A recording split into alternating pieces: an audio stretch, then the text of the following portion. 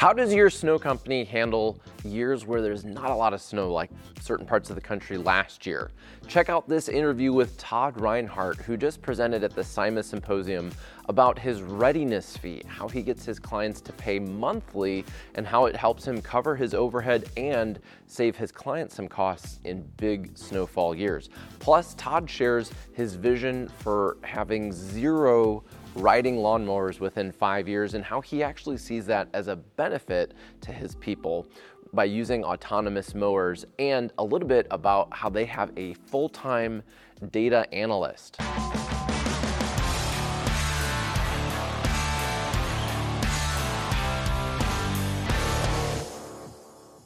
Hey everyone, Jack Jostis here. Welcome to The Landscaper's Guide. This show is all about inspiring the snow and landscape industry with new ideas on sales, marketing, and leadership. And I'm excited to interview my client, Todd Reinhardt, about what he's doing with his company.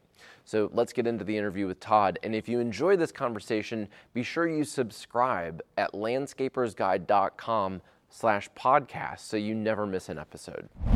So I'm here with Todd Reinhardt, who just presented how to create, how to create win-win? Yeah, win-win pricing strategies for snow removal. It was very interesting. So Todd, we only have a couple minutes. It was an awesome presentation, really learned a ton. Tell us, what is the readiness fee and how does that impact your pricing?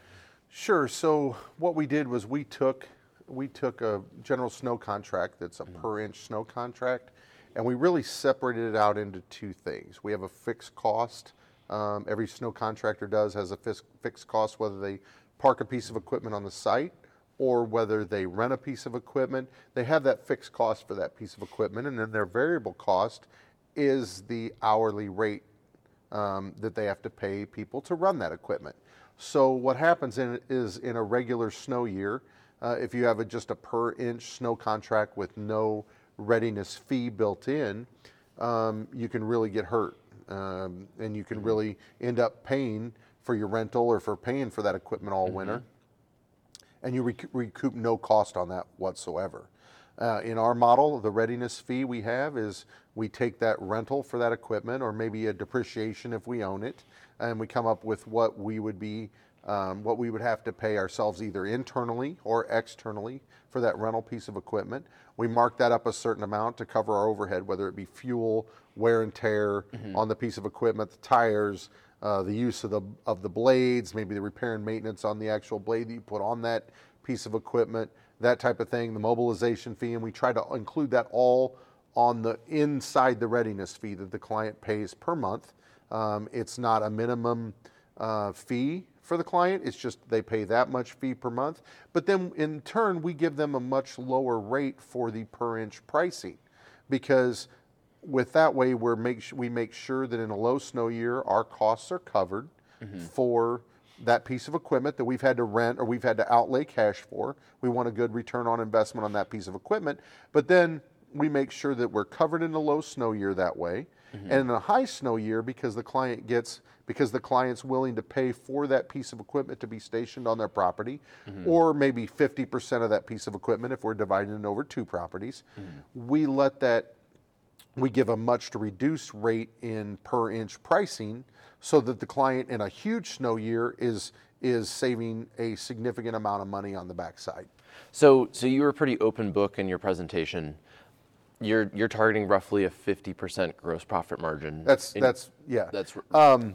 Here at Snow and Ice, we are very vague on pricing. Okay. We are very. So I'm not going to ask you for specific numbers, but that's roughly the profit margin you're targeting. That's right? in my example, yes. In your example, so would your gross profit margin still reach that 50% with the readiness model, or is it a bit lower? Well, so on a normal snow year. Readiness versus just a straight per inch pricing would be identical. Would be that 50% market or margin, whatever you as a contractor, whatever margin you set as your target. I use 50 today because it was just a great round number. Okay, so that was just a hypothetical. Yeah. Okay. So yes, you should always, but however, Right. you should always be running at 50%. You should always be targeting 50% or better sure. gross margin. So then in the year where you're getting above average snowfall, so I understand how you're protected in a low snowfall year. Yeah. Like this year you had 1.5 One and a half snows. Yeah, 1.5 snows. So in a year where there's 10 or 12, what happens then? So because we give the client a reduced rate per inch, because we've created a floor.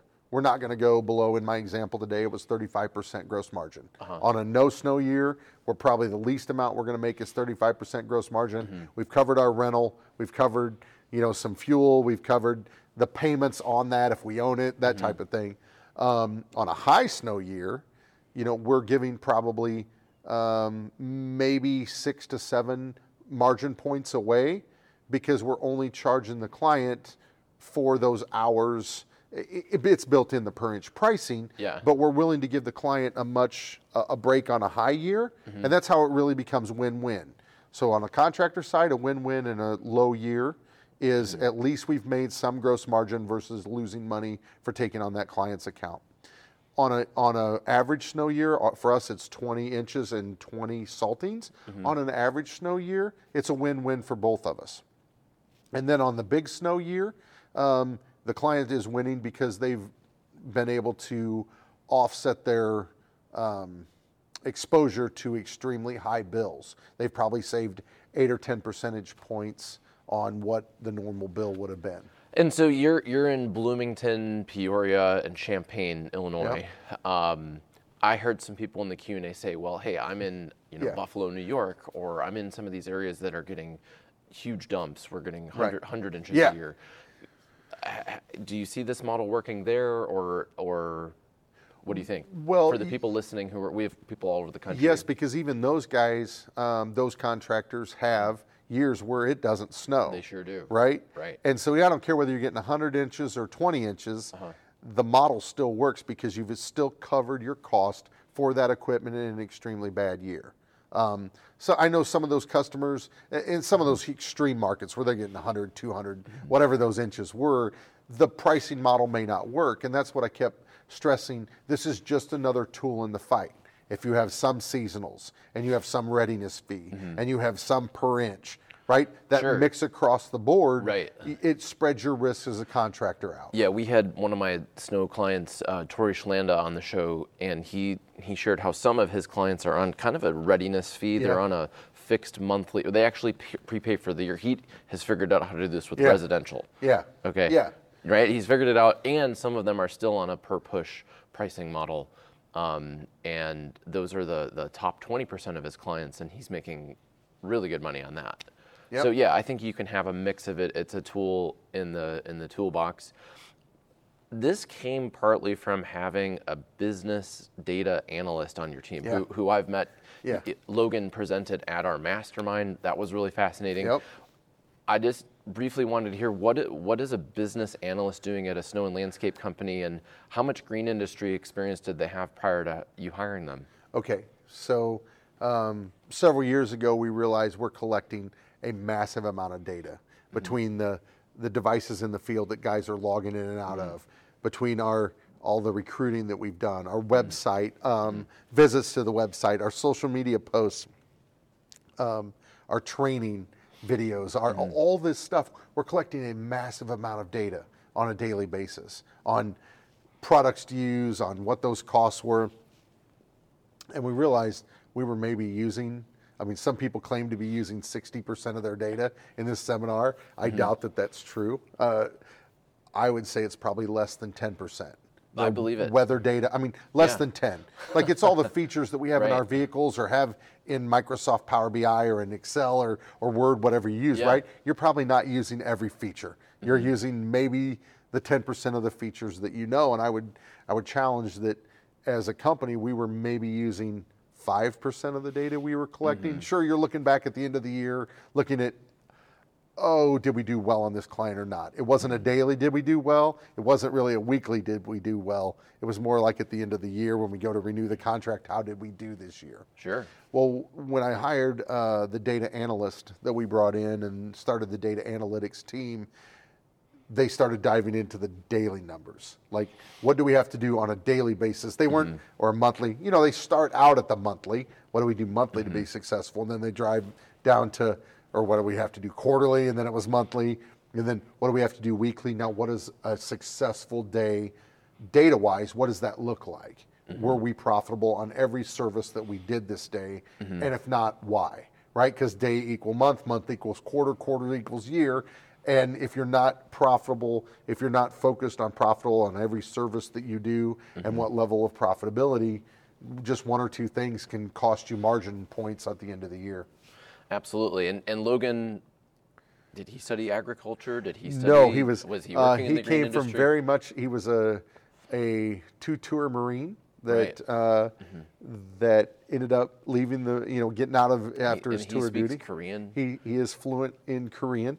So I just thought that was a good point that came from your talk and from getting to know you, that a lot of people say, oh, I can't hire anybody. I need somebody who has 10 years of green industry experience. And maybe you don't. Maybe having somebody who has no green industry experience, who comes in and drives the numbers and challenges you and can bring a new perspective that can change the trajectory of your company. With your data analytics team, there are no sacred cows.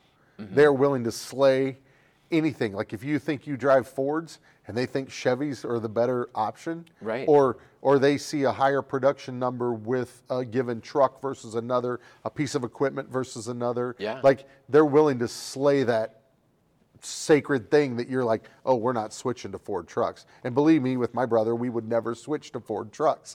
But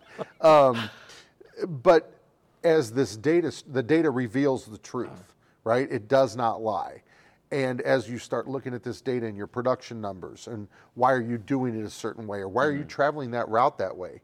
Hey, could we use a different piece of equipment that's more efficient on this site? Like all these things that used to be sacred, or you grow up in the green industry, when you bring someone outside of the green industry that really starts to question why you're doing something that way, and a lot of times you like shoo them off, like leave that alone. Right. That's I love that.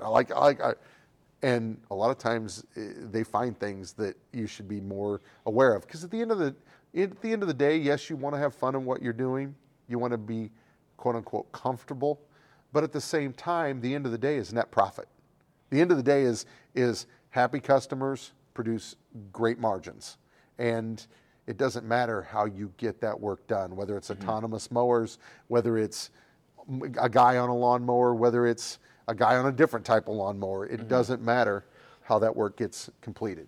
So one of your goals, your big, hairy, audacious goals, is to have 0 riding lawnmowers within 5 years. So to switch correct. entirely to autonomous. Yep. When I share that with people and when I see people react to that, some of them feel it's unethical, or they think about all their people who are currently mowing the lawns, the way they've been doing it, and the dealer that they bought it from, and the people part in my business is important to me. Right. I'm curious, how do you talk to people who are listening, who are like, wow, I couldn't imagine using autonomous mowers because I'm worried I'm going to lose my people and I'm here to have my people. Sure, and we addressed this at our company from day one. Before we ever put a mower out, we were talking to our staff about this doesn't cost jobs. In fact, you're going to get to do the things that you like to do besides sit on a lawnmower. You're going to get to spend more time at that client's doing bed control. The things that are important, the weeds in a bed, are more important than ever mowing the grass. Because the weeds are the first thing the client notices, not if the grass was perfect. And you're going to get to do those gardening things that a lot of our staff enjoy more so than even getting on a lawnmower and riding. The quality goes up because you have no clippings, you don't have to, it's just this mower, these autonomous mowers mow all day, every day.